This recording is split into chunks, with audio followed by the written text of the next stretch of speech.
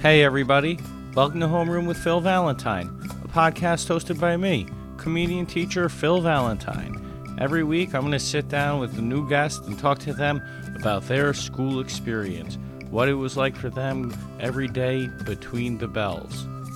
Thanks for tuning in. Please make sure you rate, review, subscribe, follow, and share with a friend if you like the show. Welcome. It's been a couple weeks, but it's good to have you back. Thank you for listening. This week's guest is Zilla Vodness.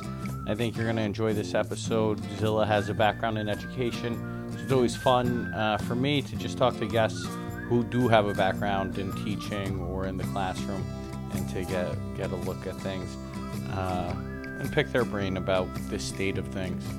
So thank you very much. Thanks for listening and enjoy the episode.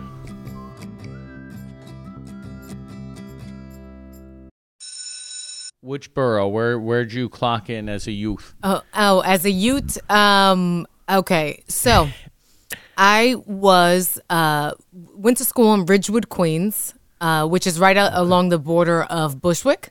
So my junior high school was in Ridgewood, Queens, and went to high school. I went to a magnet school, so I went to LaGuardia. So I went to school right by Lincoln Center.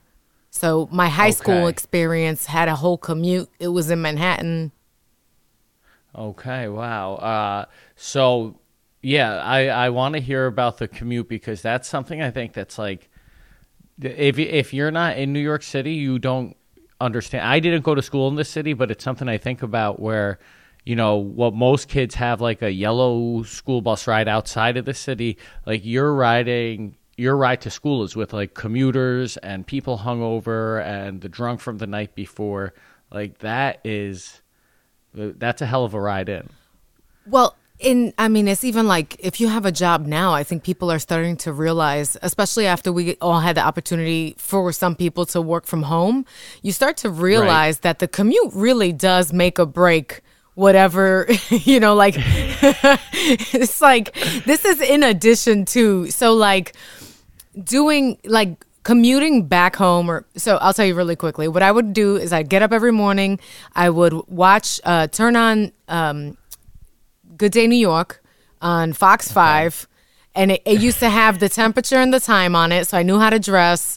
Like it was a whole mission, so yeah. Going from Ridgewood, I'd have to take the L train from DeKalb all the way to 14th Street to transfer to the 1-9 train at the time. Back when there was a 9. Yeah, to 66th Street. And it, depending on the weather, it kind of, I think a lot of people, like, when you live close to your school, you can bang out your homework as soon as you get home. But we were just worn out by the time we got home.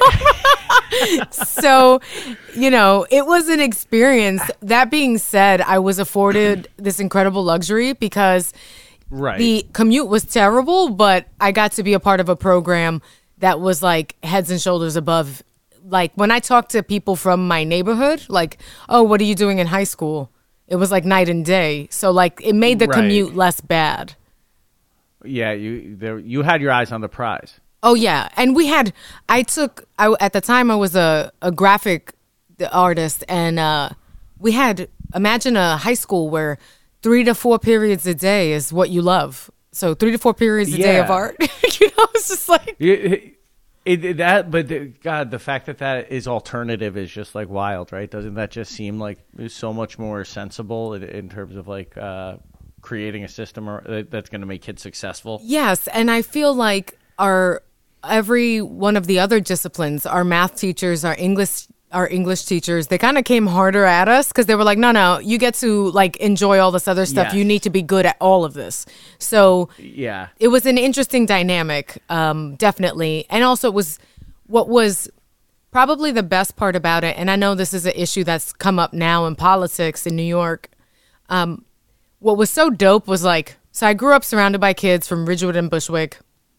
And then I get thrown into this high school, and it's people from the 5 boroughs, and we all are friends, and we all are like hanging out together. And it just was kind of like, in the way that college is eye-opening for people, high school kind of was a little bit of a precursor, because it was like you met so many people from different walks of life. Right. Just because you were going to the school that was, you had to take a test to get in. So it was kind of like, I'm embarrassed to say this as a teacher, but I like hardly know what a magnet school is. So can you just tell me what like a magnet school is? I didn't realize it was something you need to take a test for. I'm gathering that it has. I know it has, like, it's a magnet for something, right? So it sounds like yours is the art. Is that yes? Is that correct? So I went to the school. LaGuardia High School is famously known as the school from Fame, but I didn't do any of the in Fame. They didn't have a bitch painting. You know what I mean? So like, it's not like yeah. So whenever I would tell people like, oh, I go to the Fame school, they'd be like, oh, you sing, and I'm like, no. Like, oh, you play music? Nah, not that either. But so. Essentially, initially, you know how like Hunter College has this great high school program? My parents didn't want me to go to art school necessarily. They wanted me to get into one of the specialized high schools. They wanted me to go to like, Stuyvesant. There was no way, but they want, they kind of had these high hopes for me to be more academic. And I had an art teacher in junior high school who was like, I think you have a talent, like, more than anything, looking back, like when I became a teacher, I realized that teacher, Miss Gelber, was less concerned with me being this fantastic artist and more concerned with removing me from a friend group that I don't think would have led to as many opportunities. Wow, okay. Yeah, so like I feel like she was like, take this test because I need to get you out of here. Right. Like, I don't know if this is it, but where you are isn't it, kind of thing. Because in junior high school, I will describe it this way. I was definitely like the kid who I was not a leader yet. I was definitely more of a follower. Right. As a junior high teacher, there are some kids who it seems like they can hypnotize the class, and there are some kids who can jump in on that, who watch the watch sway back and forth. I was a very charismatic second fiddle, and like my teacher was like, no, like you need to go do your own thing. Like right now you're playing second fiddle. Like I was always the most popular girl's bestie. And okay. So like, okay, if we're talking Euphoria, I would be Kat, right? So I wouldn't have been Maddie. I wouldn't have been Cassie. I wouldn't have been Rue. I would have been Kat, like off to the, you know what I mean? So like this teacher sees me and it's just like, I kind of feel like you might need to strike out on your own.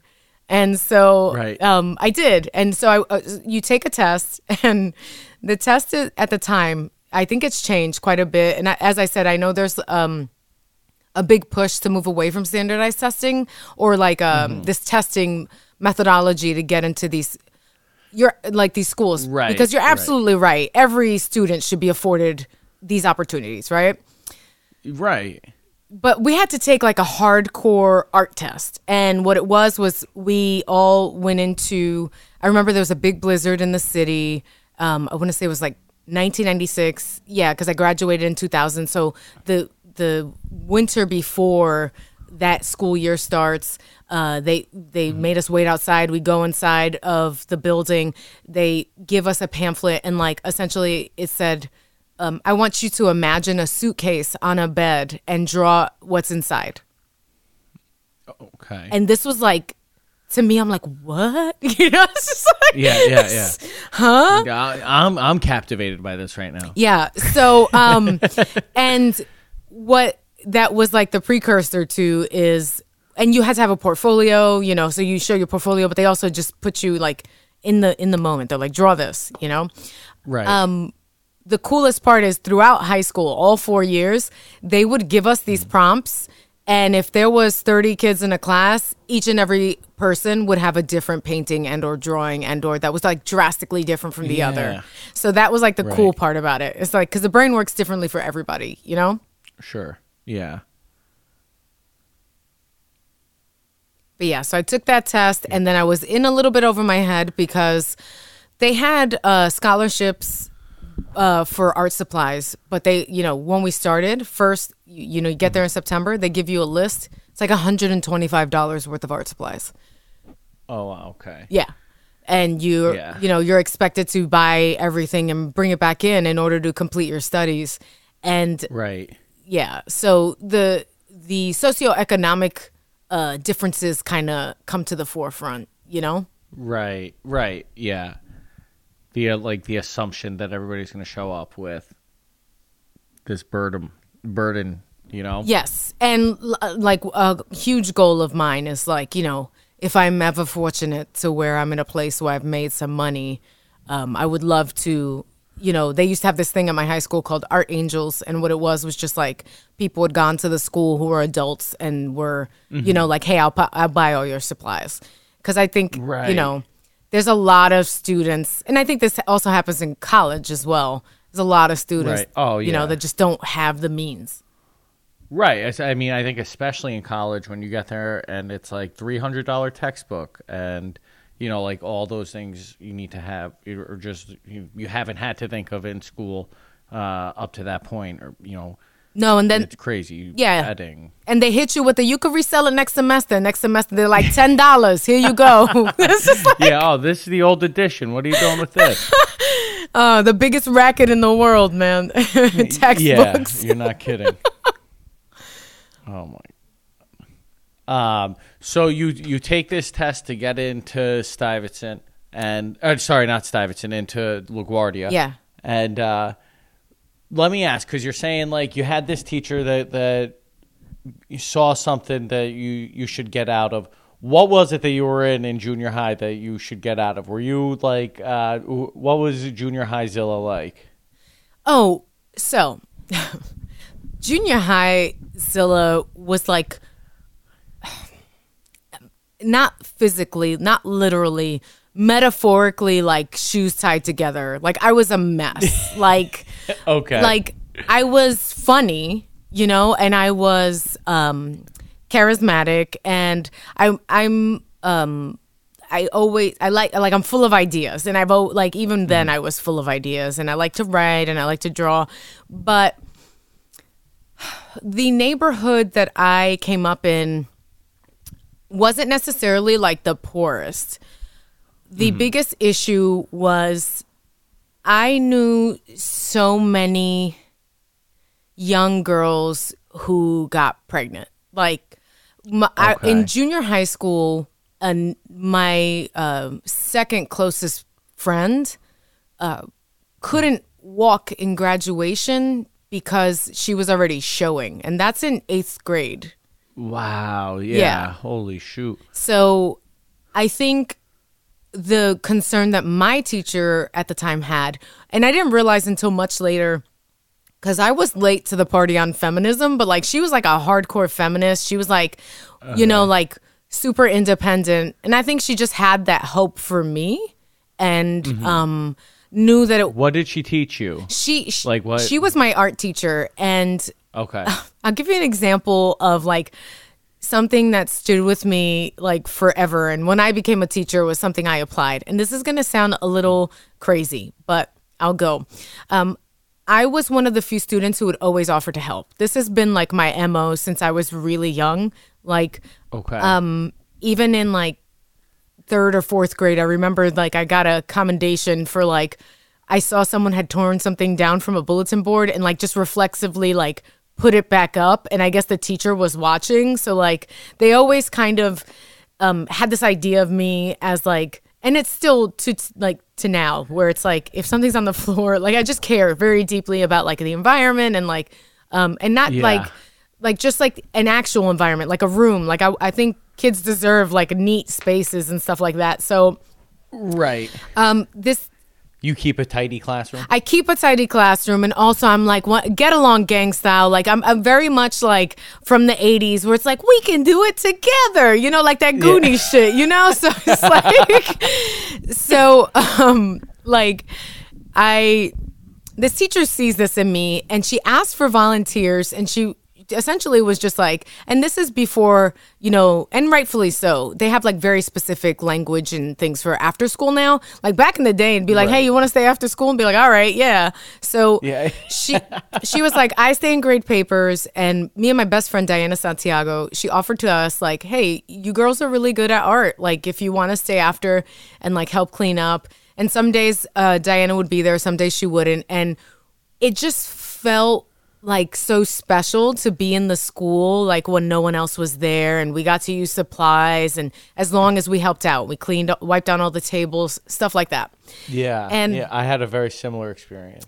So one time she had a giant vat of red paint, and Phil, I couldn't tell you what entered my 7th grade mind because I had her for 2 years, but it's after school, no one's in the classroom, and I stuck my entire hand and arm up until the elbow in this vat of red paint. Oh my God. And she walks into the room and she's like, what are you doing? And I didn't even know what to say. And she must have thought you were stoned. No, so yeah, but that wasn't. I didn't do that until college. Truly, I was like straight, like straight arrow, like woo, like you know.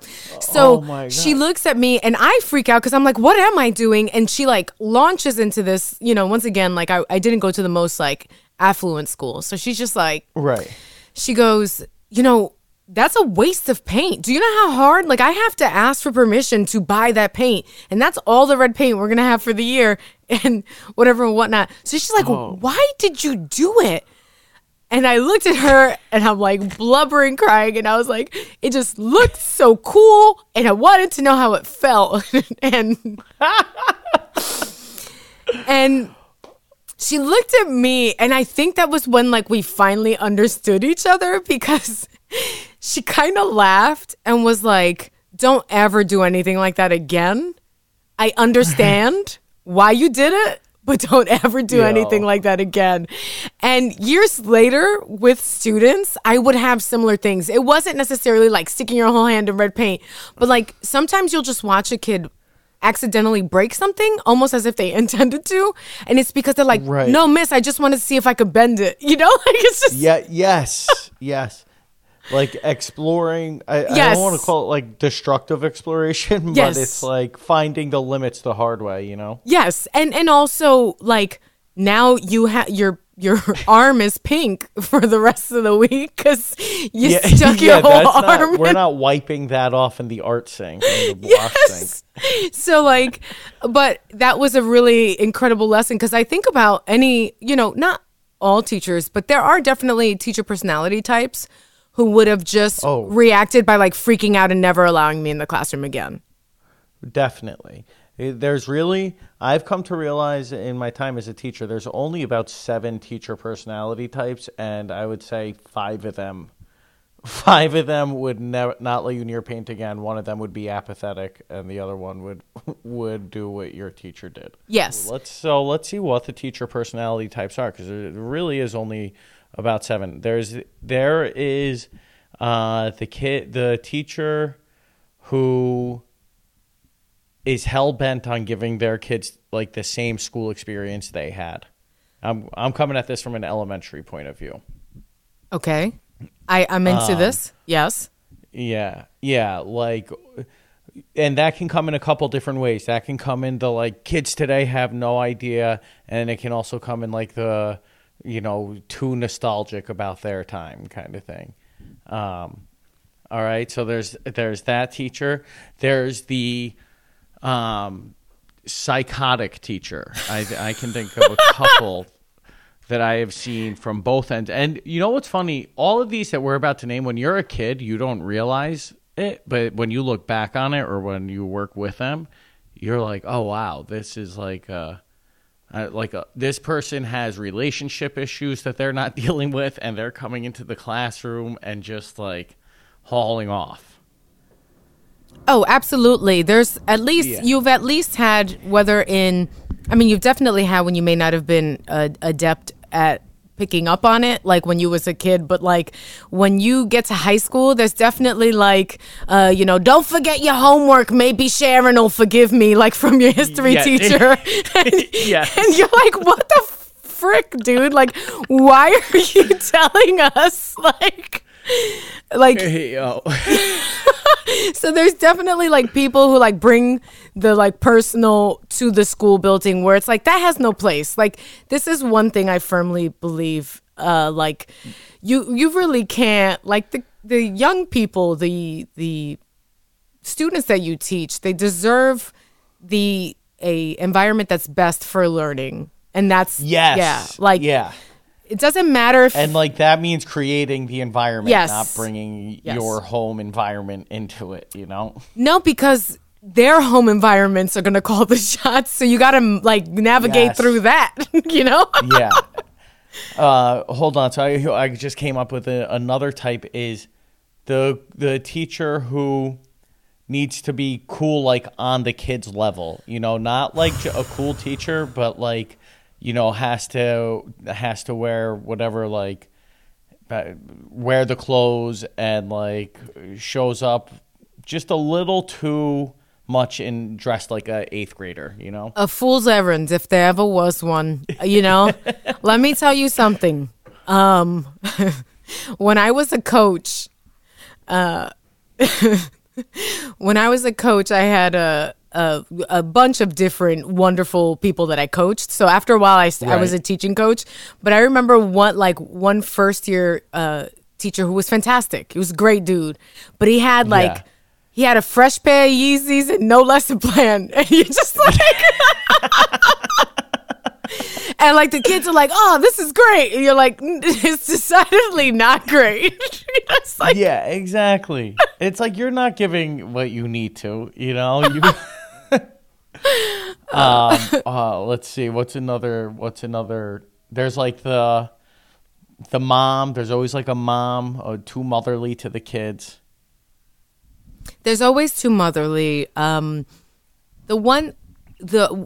one comparison that I can make to a lot of personalities that I've encountered and people who work in just education in general is when you're a kid and you play store, there's always one kid who won't let go of the register. They will never let nobody else be the one that runs the store. They're always like, it's not in their... And those people go on sometimes to like run a classroom with an iron fist. And it's like, no, like this, like, I feel like I want to tell those people like, yo, you should have gotten into politics. Like, yo, I don't know what to tell. Like, you should have gone after, but they like they almost like apply, they become teachers so that they can micromanage a small group of people. And it's just like, no, that's not really why you should be teaching. Right. It's not what you should be doing, but it's like the easiest way to like just accomplish that. Yes. And also it gives them like feelings of, so when I worked with young adults who were either on the autism spectrum or had emotional disturbance, and like I had worked with Gen Ed prior, but every once in a while, I'd either meet a teacher or an assistant teacher who'd be like, it's my way or the highway. Or like, if they don't respect me, and I'm like, wait a minute, no. Like, what are you, like, you're missing. And also, that's not going to happen. It'll happen maybe for a couple of days and trick you into a false sense of security. But when the kids pull one on you, it'll be catastrophic because you would have thought the whole time you was in control. You're really not. It's like there. Yes, you are leading. Yes, but like you have to de-escalate. Yes, but like sometimes like the people put their like, I put my foot down. This is the rule in my class. Or like, and you're just like, why? Like yes, what are you getting out of this? But you just hit the nail on the head. Like controlling a small group of people. Yeah, it's like they're the boss. Okay, cool. It's like you win. You know, I teach 6th grade. It's like you win. We're also twice the size of everybody else here. So. Oh my God, you teach 6th grade? So I used to teach 7 through 12. Okay.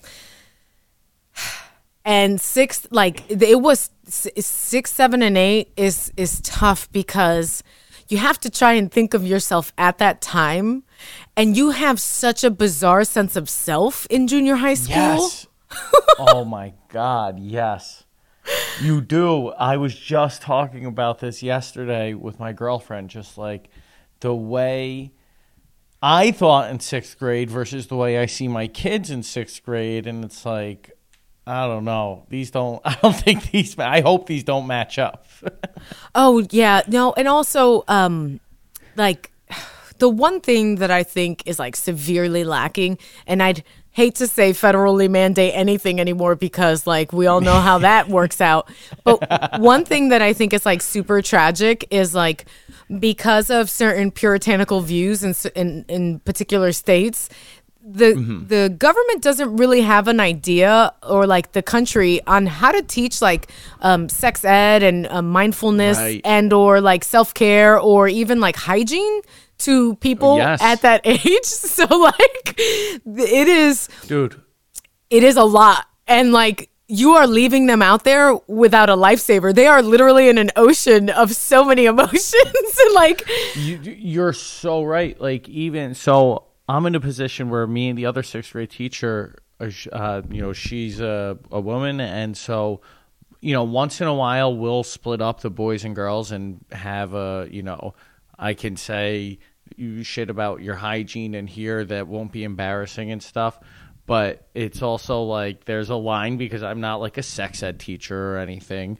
And, you don't want to be the teacher that's having informal conversations like that with your kids. So you're so right. Like that is just hanging kids out to dry. Oh, absolutely. Like we know you're doing it, but we're not helping you through the process. Oh, yes. And what's funny is that once when I was a teacher, a student of mine, and this is another thing that I think eventually they'll need to acknowledge. It's like, so if, and this is all going to be like, cover your ears, la, la, la. But you have to consider this because as teachers, you do.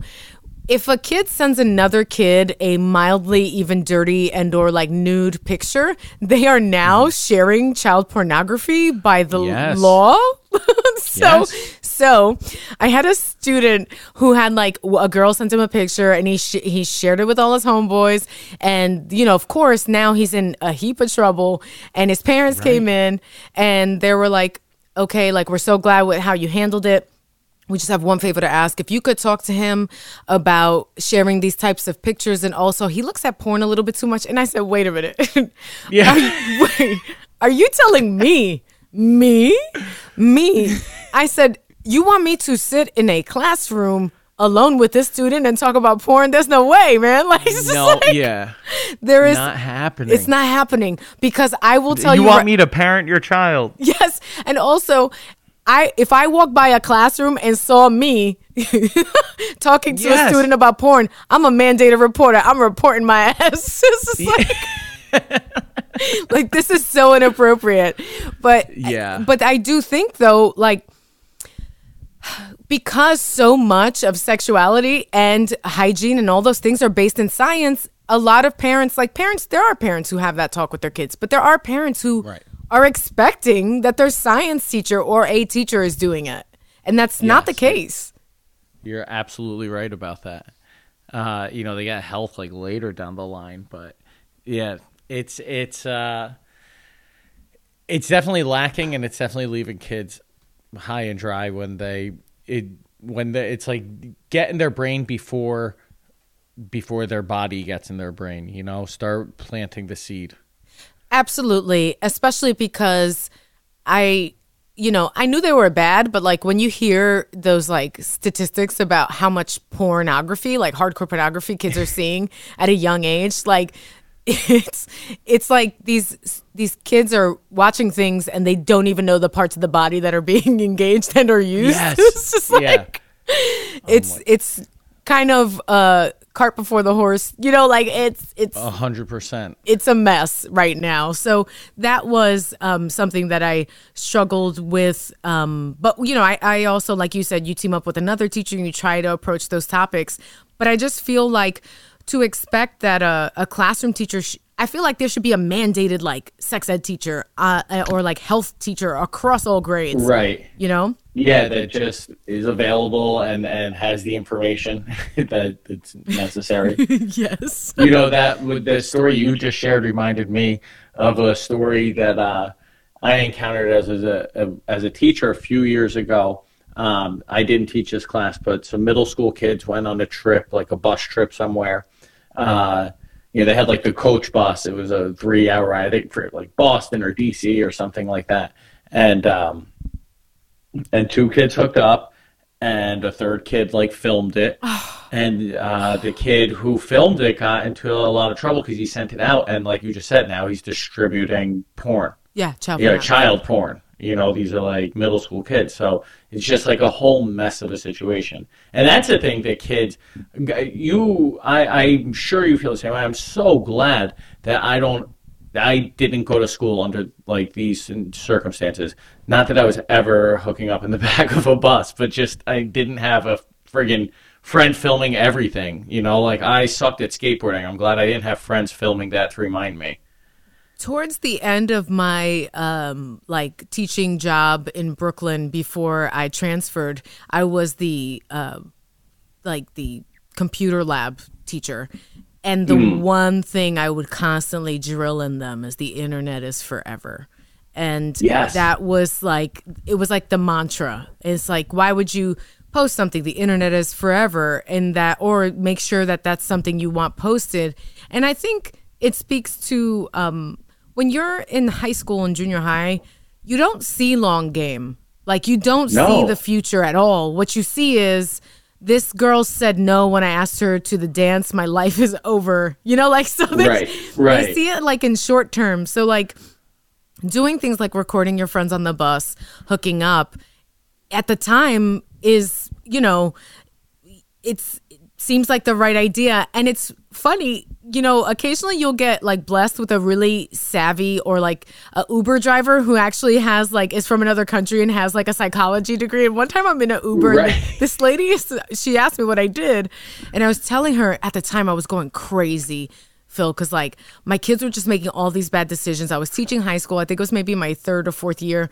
And this Russian woman just breaks it down for me. And she's like, well, between this age and this age, they have 0 risk assessment. And I said, what? And she's like, no, like your kids have their brain is not developed enough yet to see risk, assess risk. Damn. So you have to approach them always with how you have to teach them how to assess that there is a huge risk that is not worth, it's not worth taking. And it changed. Because instead they would just drive me crazy, and I'd be like, why would you ever think that was a good idea? And then I'm like, no, change your language. It's like, okay, what is the outcome of this? How do we get ahead of it? Like when they would make a mistake, it's like, what are we going to do to fix this? To try to help them kind of come to that conclusion. Because yes, kids do wacky things, and then they don't realize that it's, in this case, the internet, once again, it's forever. Could be. It's forever, right? It's like, it was scary enough for us when we were kids thinking this could be a microfiche. Oh, yes. God forbid someone go to the library and put in all the time to go look it up. This local newspaper. Yo, absolutely. But yeah, it's forever, and if it gets hits, it gets hits. Like you can go viral for the TikTok dance you do, but you might also go viral for some dumb shit you do that you don't want to go viral for. So, or somebody else doesn't want it to go viral. The thing that's been driving me nuts lately, now that I'm going back, I'm actually like returning to working in education, but I took a break, and like the thing that this whole time I've been on break that's been driving me nuts is the popularity of fights on World Star and TikTok, because this when you're there in the room, it is not funny, entertaining, cool at all. At all. It is heartbreaking. It is terrible.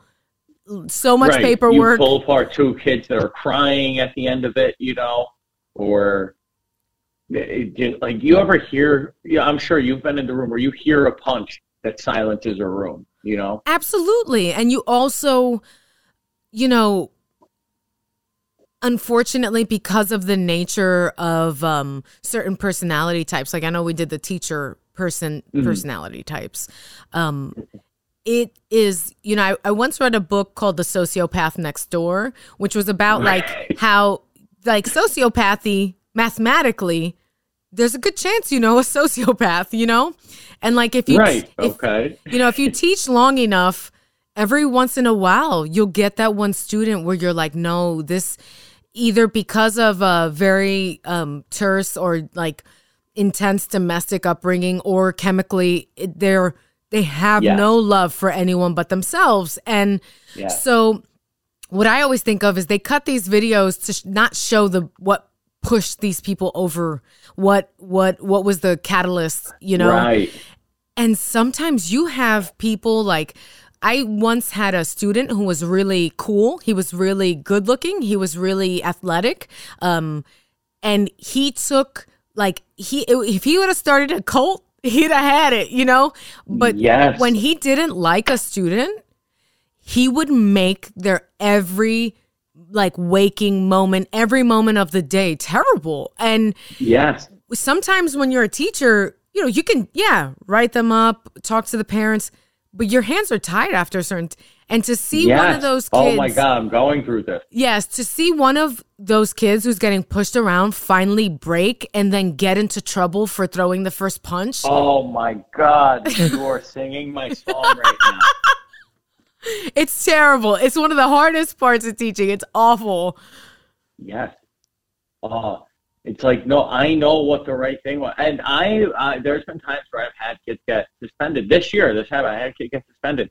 And when I saw the parents, for that exact situation you just said, kid can hypnotize the class, just makes this other kid's life hell.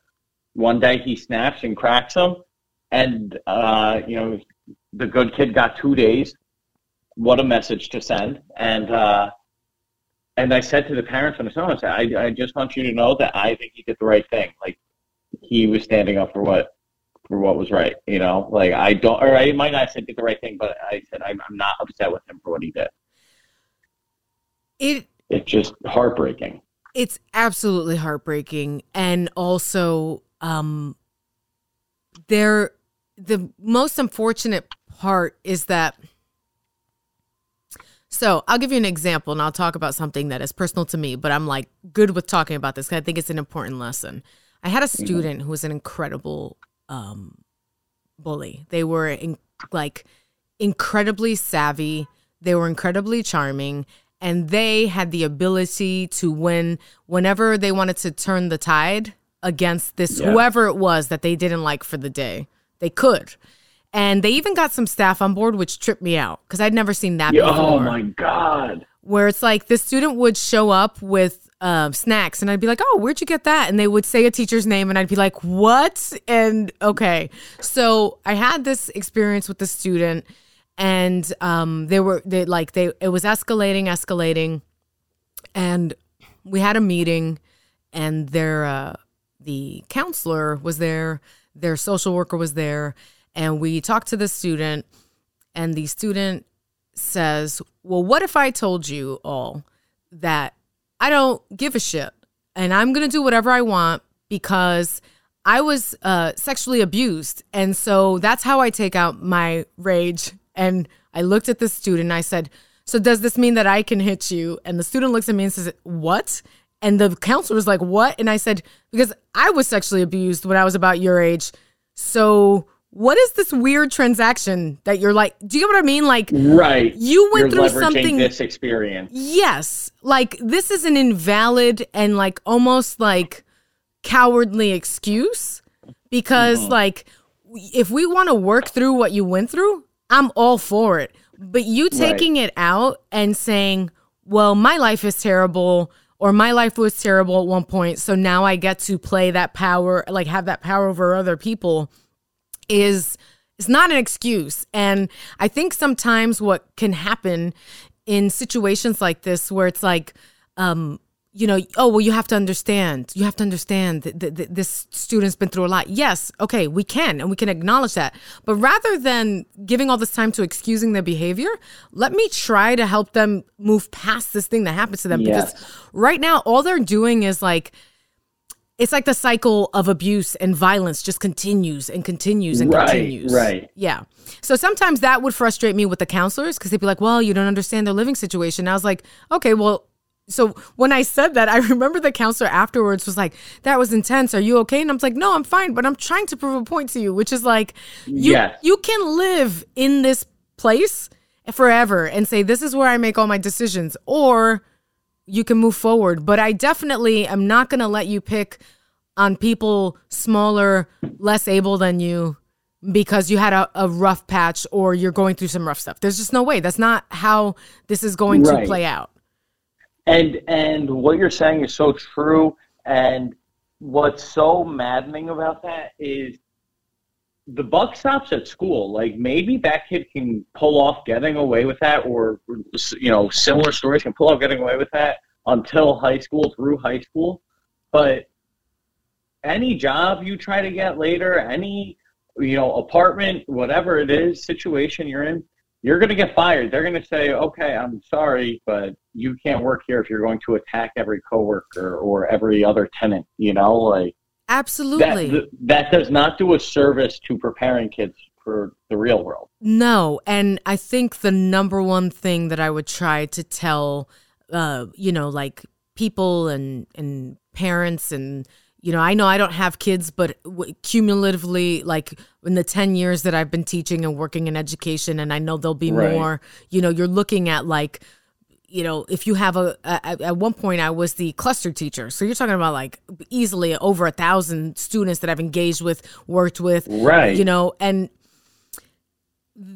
when you have to be very, I'm not really big on punishing young people because it's very hard to see the benefits. You got to be very savvy about how you seek to make a student think about what they've done, because you can punish them and they won't think about what they did at all. They'll never grow. They'll never. So true. Yeah. Like, so you kept them from lunch. Cool. Now they're just extra mad, but yeah. And your afternoon's going to suck. Yes. Right. So, but if you do not, unfortunately, especially when you're working in certain areas, or even like where I grew up, if you do not let a student know that there are consequences, a lot of times I can tell you, of course, like I've experienced where a young person trashing a classroom, like them saying, well, you have to understand this young adult doesn't have the management skills. And I'm like, okay, but this young adult is going to go out into the world and just go to jail immediately. Right. What are we doing to build the management skills? Yes. And I know that's not always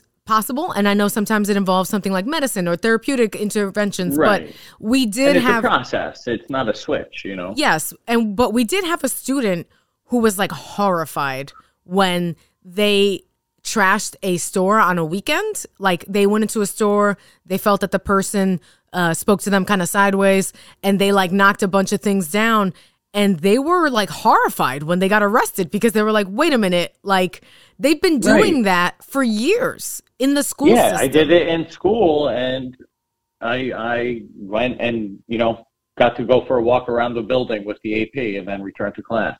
And apologize and maybe help clean up. It's like, no, that's not how that works in the real world. So it's tricky because, it's, you got to make sure that and more than anything, it's it's not just a punishment, it's a discussion. And that's the thing that I think people don't realize. One of the hardest parts about being a teacher is the work-life balance is so skewed.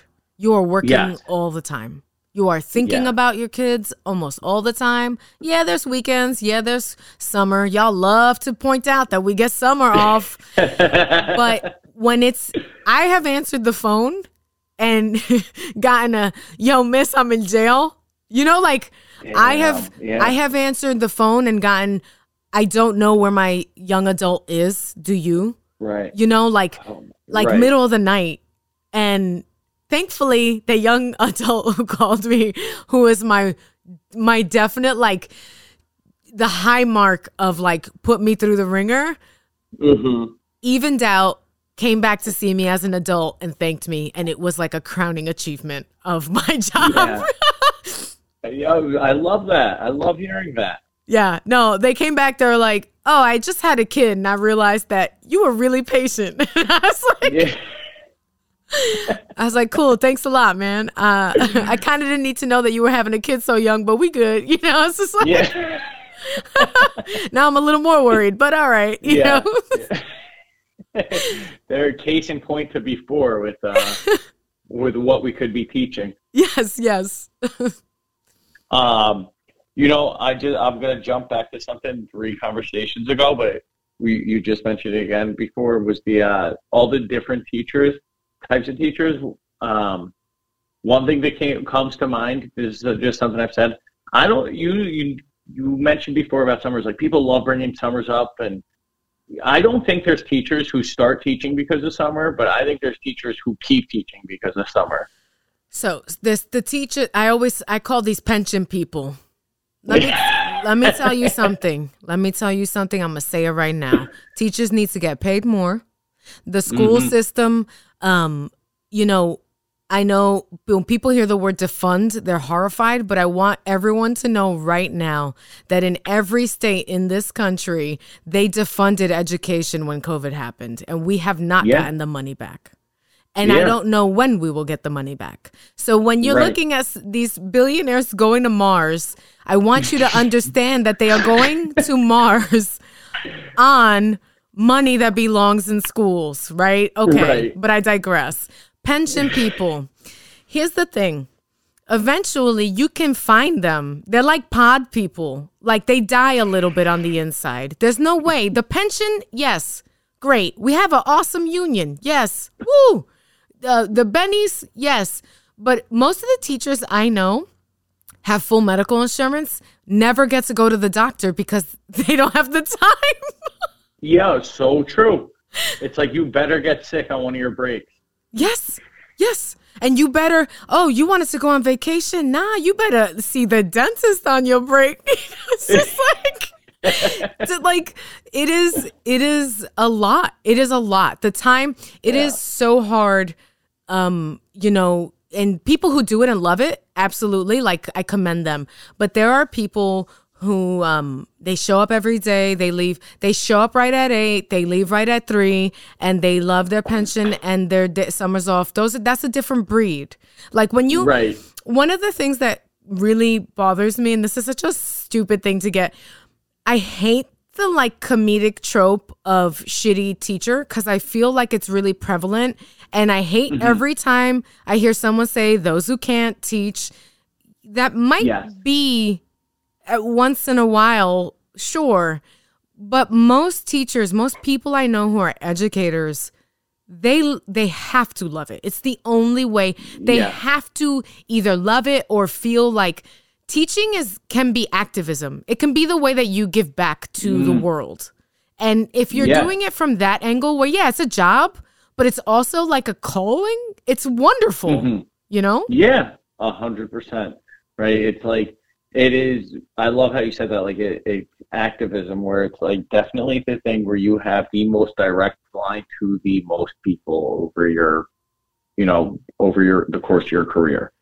Yes. And like, when I was a teaching coach, oh my God. So I came in second, the second to last year, the year before I stopped teaching. It was because I came in second place for the city in the DOE for District 75. So in special education, I came in second place, and it was a lot. What do you mean you came in second place? Meaning like I was the second best special ed teacher by their metric. Like, I got the Big Apple Awards, which is like, yeah, right? And they let me speak at the new teachers meeting. So like in June, they do like a new teachers luncheon for the people who's the first year. And at this time, I had already started doing comedy, so I wrote a set because I'm an idiot. I was like, yo, they giving me time, what? You know, the chancellor's here, let's do it, you know? So the only analogy I could come up with is like that I thought that went across all grade levels, because you're speaking to people across grade levels, special ed, not special ed. Disciplines, right? Yeah. So I looked at the group that they had, and I didn't make it to the gala because second place. I didn't get the money, second place, because it's a prize, a cash prize for your classroom. And I looked and I looked at them and I said, I want you to understand that we are pretty much the foreman at a good people factory, and you really need to watch the floor, because the better you do your job, the more you put like good citizens, good, thoughtful, moral people. That is the end game, right? Like it's not even about high scores. Yes, it is, because that's what they hold over our head. The guys, oh my God, is crazy. But what you should be really doing is trying, yes, test scores, yes, literacy scores, yeah, right? But also, would they stop and help a classmate if like they dropped their bag? Would they, if someone spills something, they'd be like, oh, let me get you some, tissues, or like, you know what I mean? Like right. And that was what I saw as activism, which is like contributing members of society. Yes. It's devoid of, and what, like when we say activism, listeners, we're not saying like you put your politics in. No. It's like basic, be good. Care about things, care, take part in things.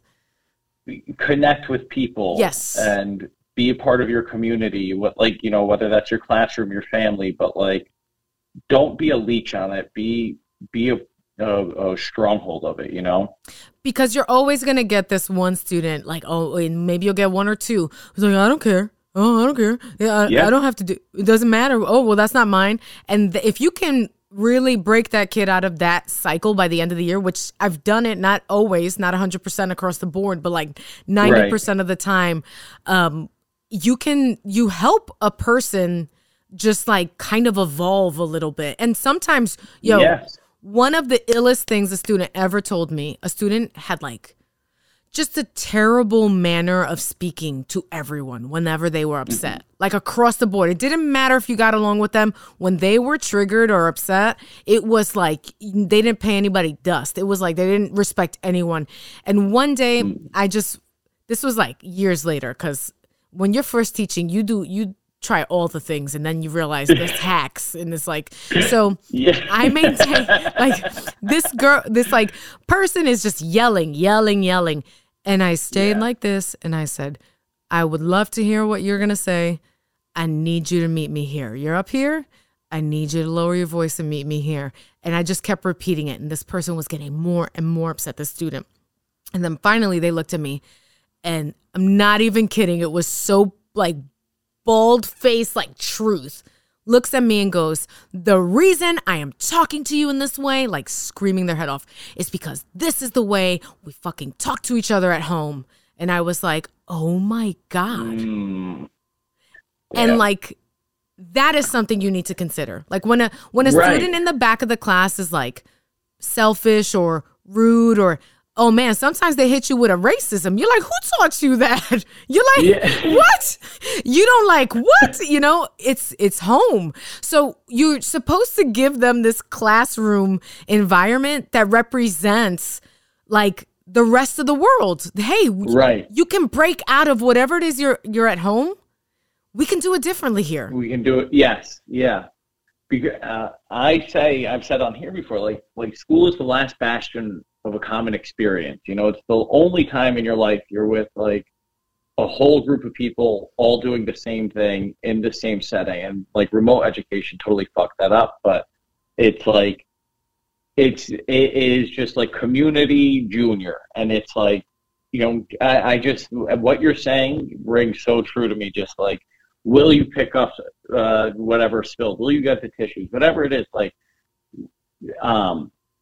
you have the opportunity to create that in a classroom, because you're spending more time with your classmates than you are with some of the people you live with, right? Those kids are together 7 hours a day. Like, they don't get an hour break like we do, at least in an elementary setting, right? So it's like, it is an interesting thing, because what you just said, sometimes you see that happening where it's like home is bleeding into the classroom, and you're like, you want the classroom to kind of assert its own influence, but that's like can be its own battle. Sometimes you'll see a parent come in and talk to a kid, and you're like, oh, now I get it.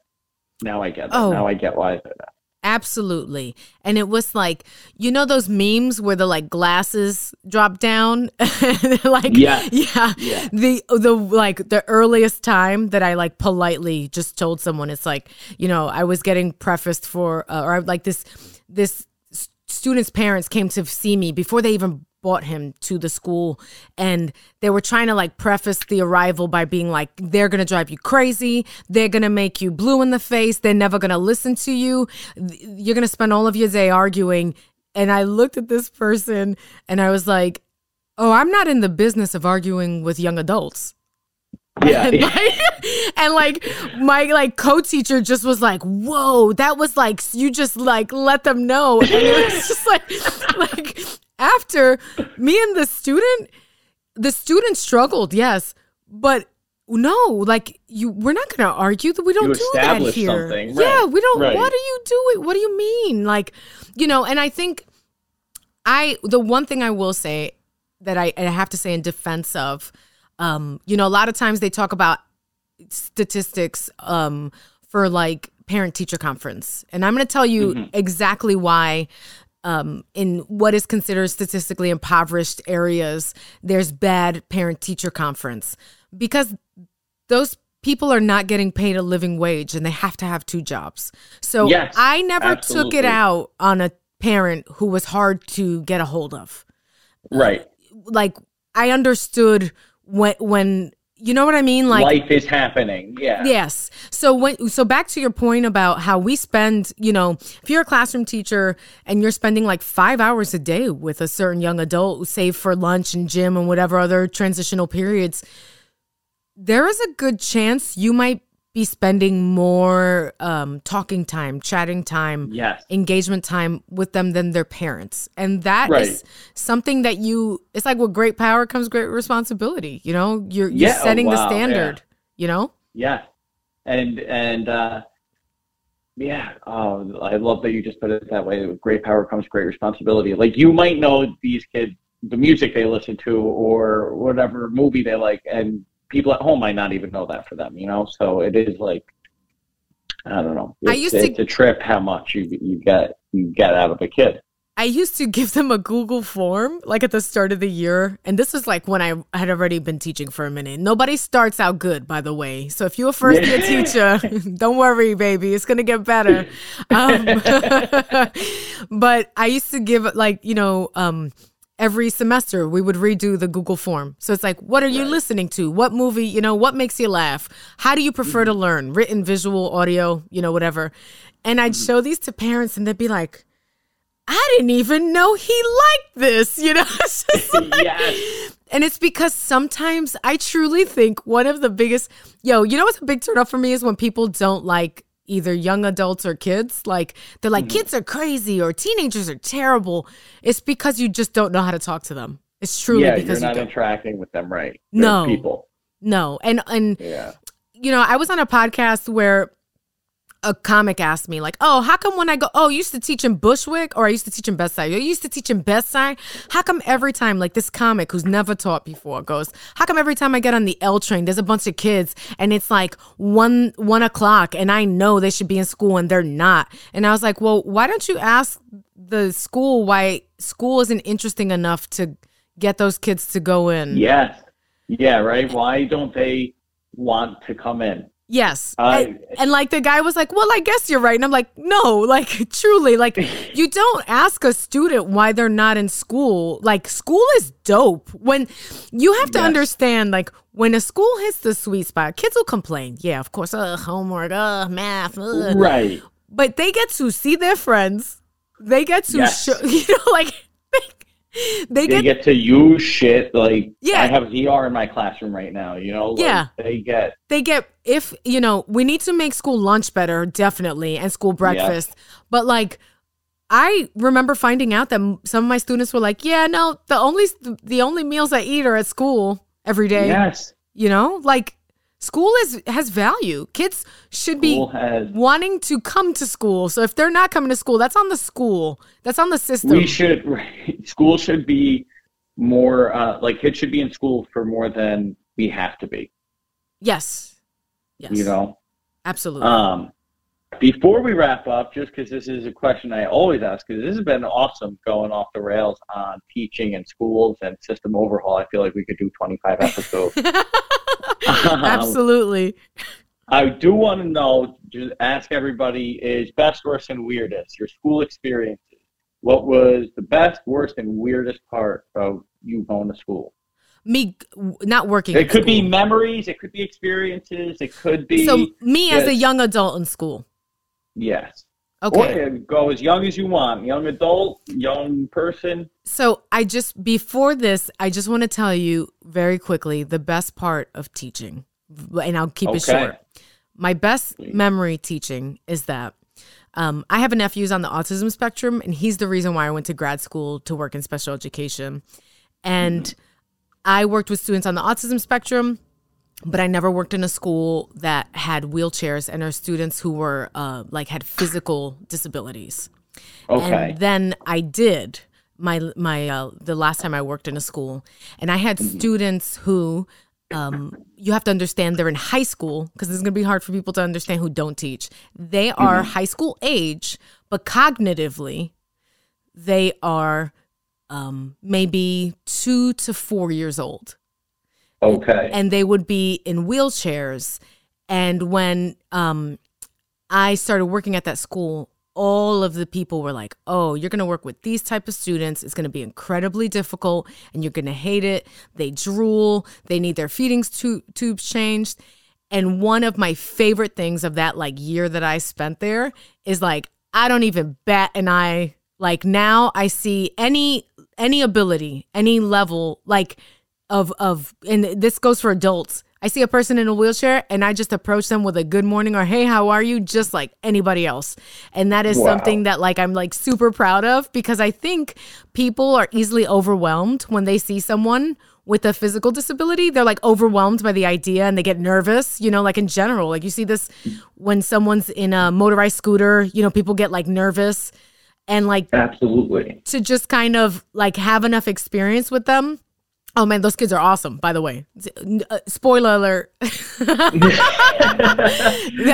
People were you're going to teach kids in high school and they're going to have the minds of babies and you're going to hate it. Now, I loved it. It was wonderful. All kids deserve a good education. Fiend. Yeah, okay, right. So back to me. Maybe you would hate it, It's yes. Don't put that on me. But also, don't knock it till you try it. And honestly, if I could encourage people to do anything, it would be to volunteer as much as possible with the type of, any background you don't have experience with. If you have the time to volunteer or just engage with them, it takes away, that's all that matters. Even culturally, when kids are oh, I don't like insert race here because my parents say we don't like them.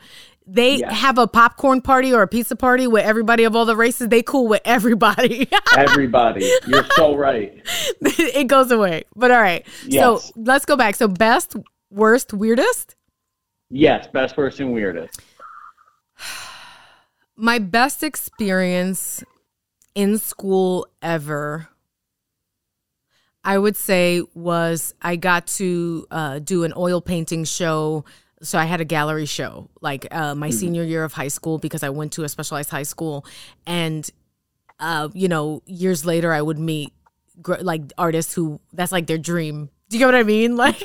And I got that because my teachers helped me do that. I had 12, I think I had 8 or 12 pieces up, and we had a little gallery opening. There was a gallery in the school. We opened it at night. It was a whole thing. Very so that cool. was really cool. It felt just a true gallery opening, probably, right? Yes. And what was crazy is that in hindsight, at the time, I didn't value it. I valued it, but I wish I, never look backwards, because there's no, you can learn from it. But right. It's crazy because when you're in high school, you're oh, well, I'll definitely do this again. No, sometimes you don't do those things again. So enjoy the things that you're experiencing at the time that you're doing them. Yeah. Worst. Okay. I'm trying to think. of a worst, not because I didn't have them, but maybe because I like locked them up and threw them in the ocean, those memories. But I'm trying to think very quickly. Oh, I'll tell you, one time I want to say fourth grade, I was, pencils down, that whole thing? We were talking about the people who micromanage. I had a very pencils down teacher.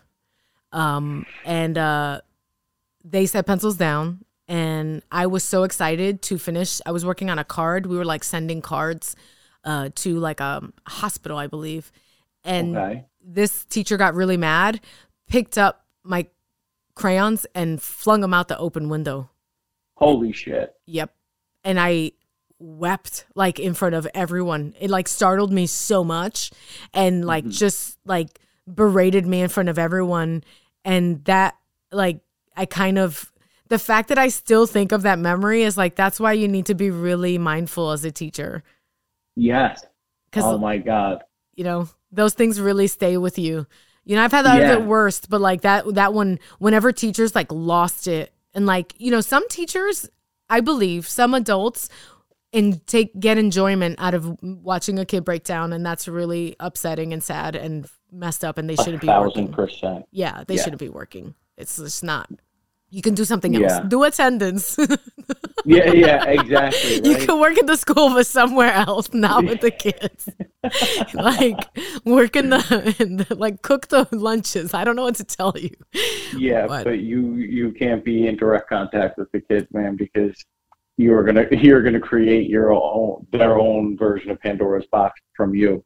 Yes. Like that shit can be traumatic, man. Like seeing a full-blown adult like lose their mind over, who dropped the red crayon over here? And it's about so much more, but it's like, it's see Mr. So-and-so, 6'2", screaming at a bunch of 9-year-olds. Like, what the fuck? Oh, I remember when I was a substitute teacher, because I started substitute teaching first. And I remember once raising my voice in the classroom, like to get people, like this was like, I think fifth graders, to be quiet, and didn't work. And the principal had been outside, and she popped the door open, and she was like, seems like that didn't work. And I never raised my voice again. Cause I was like, wow.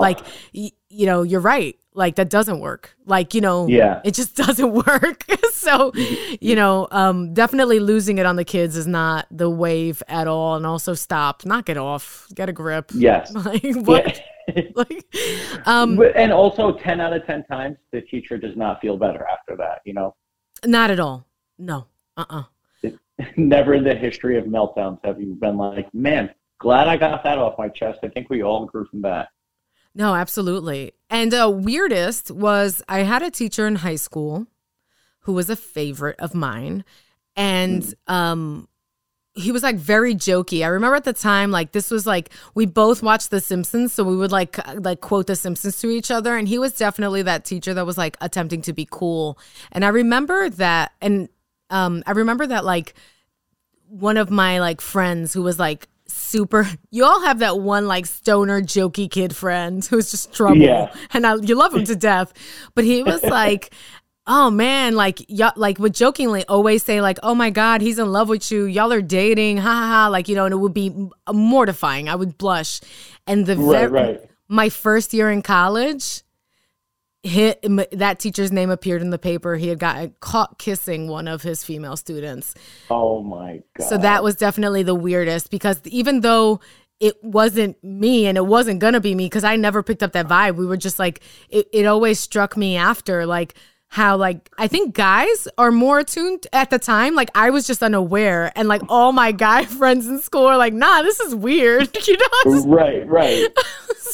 Oh my God. They're like, oh no, he's putting the signals out there. Yeah, like this is not like normal, and that was just also another weird, and I'm sorry to go this weird, but no. A guy I knew in high school, very famously, if you look it up, Washington Post mostly, in the what's that called? It's like the DC area, the DC Metroplex.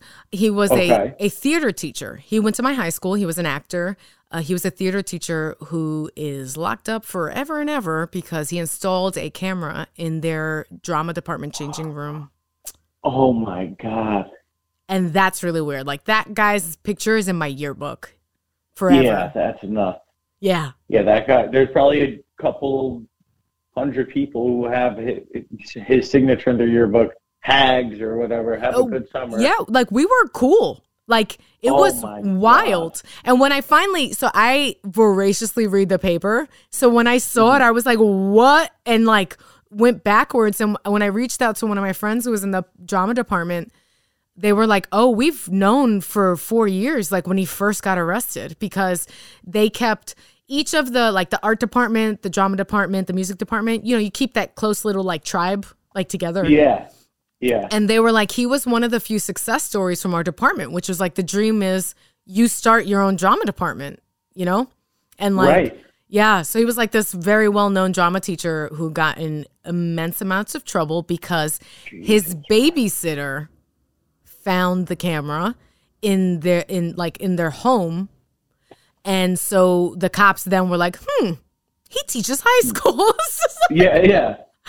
Where else is this guy running CCTV? Yes. So this is like such a bizarre and dark, and it's probably one of the few stains on, like, you know, other than that, like I went to high school with a bunch of really amazing and great people, you know? Yeah. Wow. Zilla, this has been unbelievable. Oh, thank you so much. It's been great fun. The intersection of comedy and being a teacher is really fun to consider. So thank you. It is. Yeah, it is so fun. And I think teaching too is just like, it's doing crowd work, at least some of the day. Oh, absolutely. I love to tell people that, like, because they're always like, wow, you handled the heckler pretty good. And I was like, man, I got heckled every day for 10 years straight. You know, exactly. Exactly. And also, you know, it's like a lesson plan, your set. Like, if people start talking in the middle of your set, you got to consider whether or not you presented the information well enough. This is kind of like a lesson plan. It's like, man, I didn't engage them enough, you know? Yeah, so true. Oh my God. All right, I'm gonna turn off the record here. All right. That was the episode with the wonderful Zilla.